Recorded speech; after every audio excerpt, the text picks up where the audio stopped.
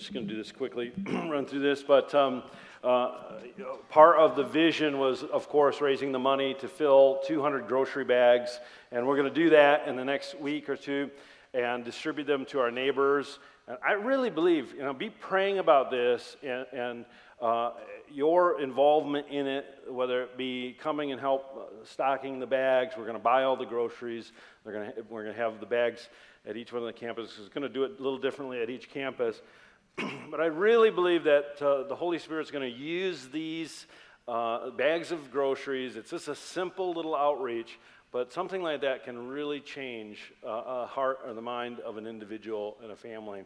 When someone just shows up and say, hey, we just wanted to bless you, we're praying for you, be blessed this Easter, and give them a beautiful ham and all the dressings for Easter dinner. And so it's going to be great. Be praying for the impact that has on changed lives. But then we also went and did about 9 days of ministry in Mexico with Mark, I, as well as a few others from northern Michigan. And let's just show some pictures. Yeah, that's where we went. Oh, back one.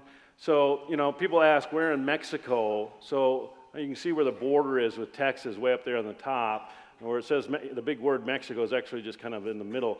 The red dot down there is where we were. The top of the red dot is actually Mexico City, which is the largest geographic city in the world. It's not the largest population city. That happens to be Tokyo, which I'm going to in November. By the way, if you want to come with me. So Tokyo is the largest population. It's 35 million people within the Tokyo metroplex. But Mexico City, I forget the population, it spreads out. And as we were flying in at night, we just flew over. Remember the lights? It was amazing. It just went on and on and on and on. It's like you come into Chicago, it's like, oh, look at the lights, you land. But it's like we were flying over lights for forever, until you finally land. It's a massive city. And then we ministered about 2 hours car ride south of that. Next slide. There we go. So this is the first Sunday in the church that I went to, and the expression church without walls that we talk about up in the States of getting outside of the church and not keeping it within the walls. Man, those Mexicans have it down. I went to 4 churches. No, 1, 2, 3, 4. Yeah, 4 churches. Only one. No, keep back there. Only one of them had walls. And so this is the first church, dirt floor. Renee and I went there, Mark, and the rest of the team went to another church and ministered. But actually, this was at the beginning. It ended up getting filled, and they had powerful worship. They had their little girls in dresses with tambourines up doing this Pentecostal dance. It was great. The Holy Spirit fell. It was really powerful. And they're not faking when you pray for somebody and they fall down on a dirt floor. All right. This woman was powerfully impacted, set free. What happened in the church you were at? Yeah, it was similar at the church we had. It was cement floors, but again, no walls. And as we were going there, we got there about 11 o'clock, and I was like, man, this is great. We slept in. Arturo, our translator, he took me out for goat tacos for breakfast. Come to find out, they eat tacos for breakfast and for lunch and for dinner. Every day. Every single day. I was like, no más tortillas, no más tortillas. And so we get to the church about 11 o'clock, and I was like, man, this is great. We get to sleep in, eat breakfast, and show up to the church. Like, well, they've been going for a few hours. At this point, they just said that we could show up for the last bit of worship, and then do ministry. And then we ended up taking off, and they were still doing church. And so I noticed 2 things while I was down there. One, there is incredible similarity between how we do church and how they do church, right? Yeah. It is the same Holy Spirit moving. God is doing the same thing, setting people free, and there's people just passionate for God, just going after Him, getting slain in the Spirit, pursuing Him, getting set free, but it's a radically different context, right? Yeah. And so no walls, there's one outlet that you can plug your phone into, and yet they got a sweet sound system. They had a sweet sound system at this church, and they had great worship. They were worshiping God, and that's one thing I like about this Mexico, the ministry, Kaleo ministry we teamed with, is that they really share our values, even more so than most other partners. many of the other partners and harvest ministries that I know. The Kaleo Ministries, man, we are in tune with this team, and so it was a lot of fun. You can go to the next slide.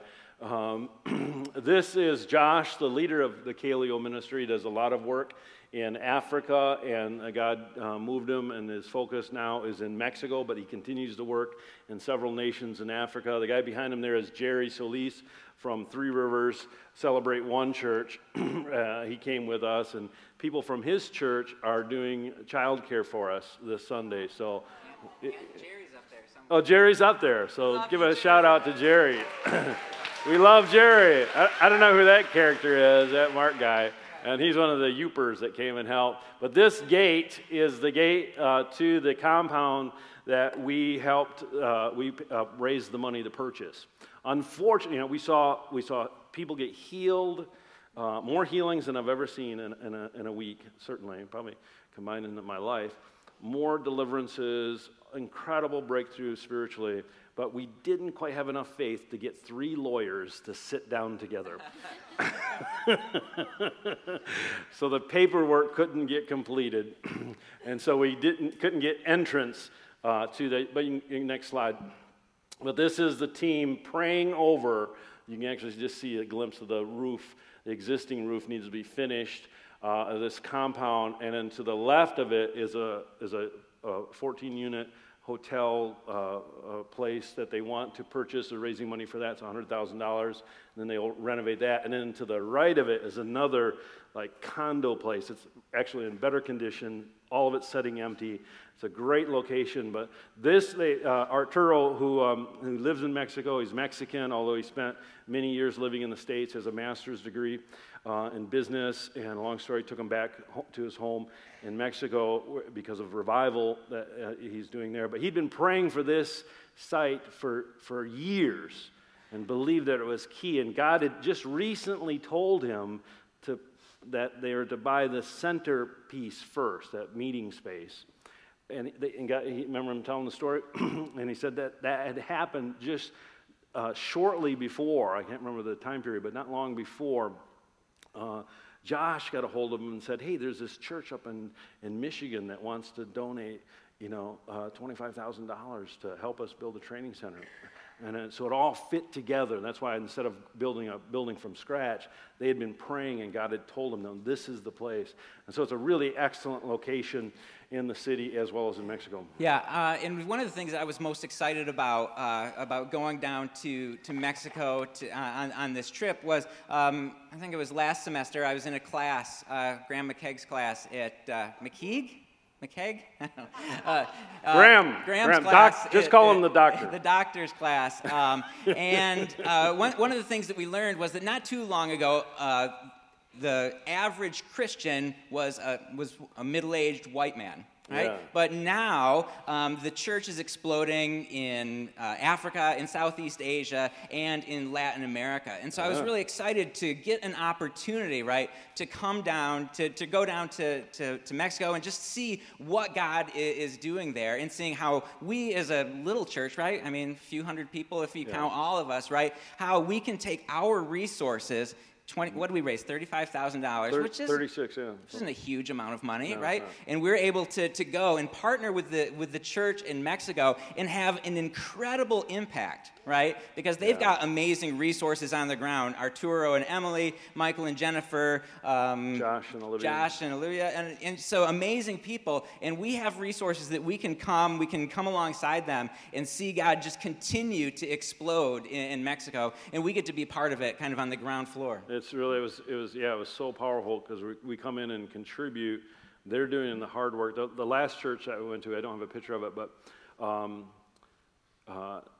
they kind of pulled it together the last minute, and I was like, well, I can go if you want. And he said, listen, they have never had, this church is small, they have never had a guest minister, let alone, someone from the States visit their church. And I said, well, I'm in. I'll do it, And the pastor was so overwhelmingly grateful.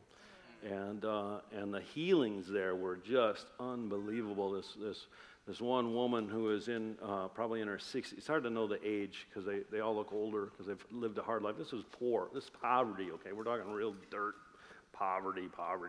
not the worst I've seen, but it was the poorest section of this poor town in the middle of Mexico. This old woman had disabling knee pain for 16 years, and we prayed for her, and the pain went away. And she was walking around, and she sat down sobbing with joy.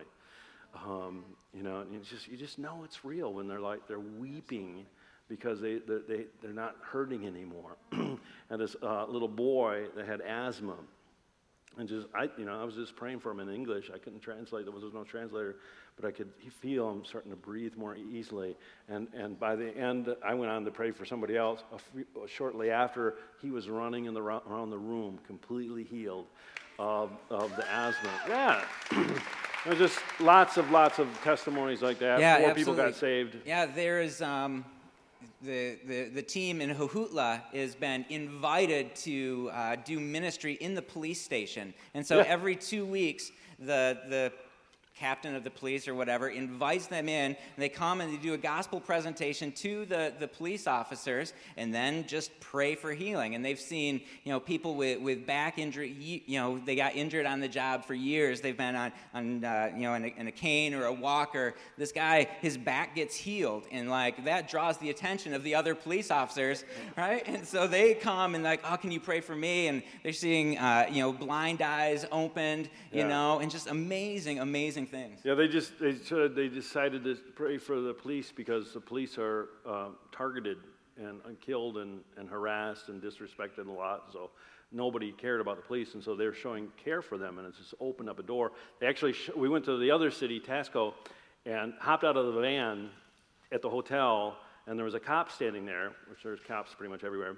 And so Arturo pulls out his cell phone and said, "Hey, this is a police officer in Jojutla.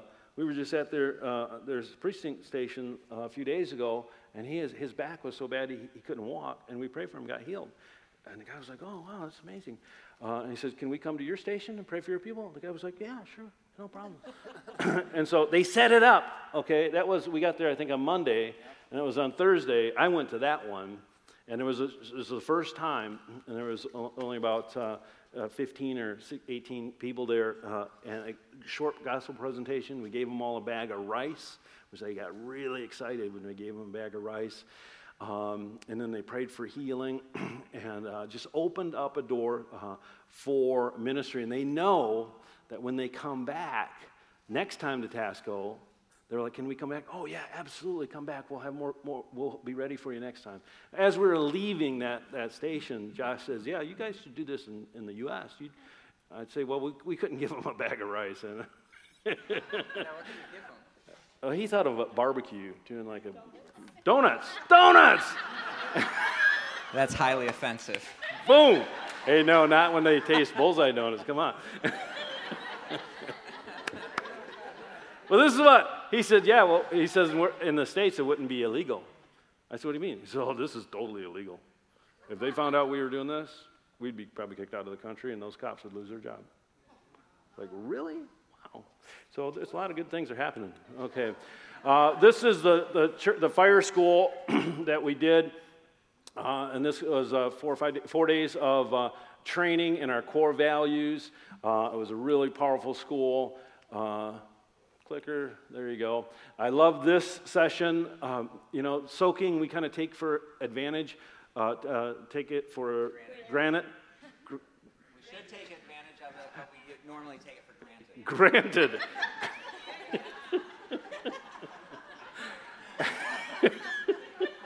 Mark is my interpreter. Mark did a great job doing a teaching on soaking. He really just laid it out really clearly, and they had never heard this before. They'd only heard of striving prayer, warfare prayer. And so then they just did 15, 20 minutes of soaking. Instrumental pianists up there, and people are doing it, and people are getting touched, you could just tell. But then this woman here, you see that woman there on her knees? She just cries out.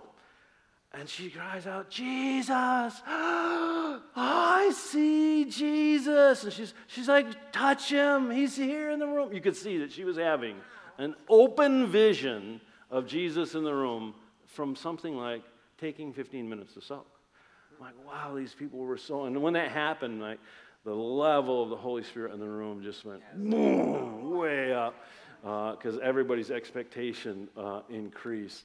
And this guy here, I taught on generational curses, which again is a basic teaching that we cover in our healing and restoration, how to be set free from sins that go down through your generations, through your ancestors, and the dynamics that play. And this man, everybody was touched, and it really spoke to a lot of people. This man particularly is probably about my age. He came up and was just weeping. He said, I've looked for an answer for decades of things that have afflicted my family. He said this through a translator. He says, you gave me the answer. Thank you so much. He just was like, thank you so much. And he gave me this big bear hug because he was so transformed by what God had done. Then we went back. You can jump in if you want.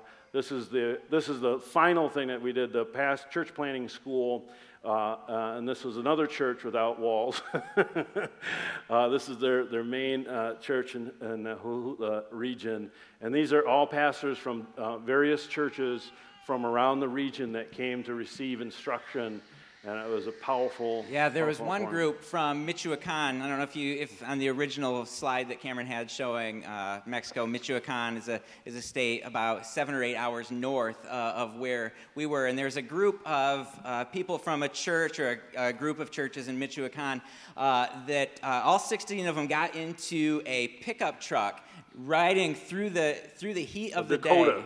A Dakota, not a full-size pickup. Yeah, and through the heat of the day to come to receive what God had for them there in Hu'ula. And it was amazing, just the hunger in their hearts, right? So often it's like, man, it's like 35 degrees outside. There's a football game on. I don't know. Do I have to go to church today? Right? Come on. And these guys were just like, we're going to do whatever it takes. And it's like 90-some degrees outside. And they're like, yeah, it was a little warm on the way down. I'm like, was it?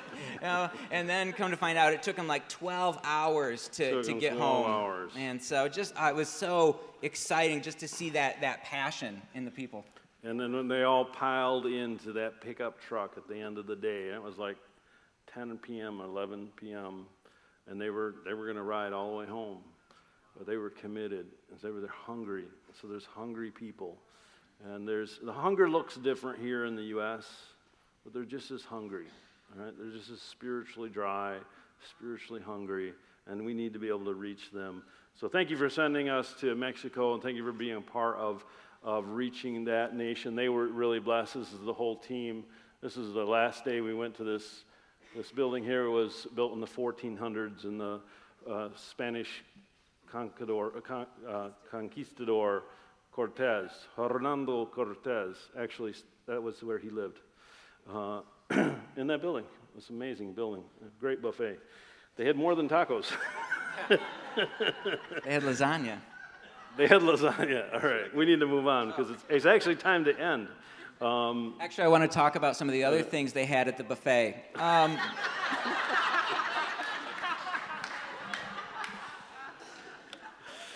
We're just gonna. They had the best chicken fingers, man. Chicken wings.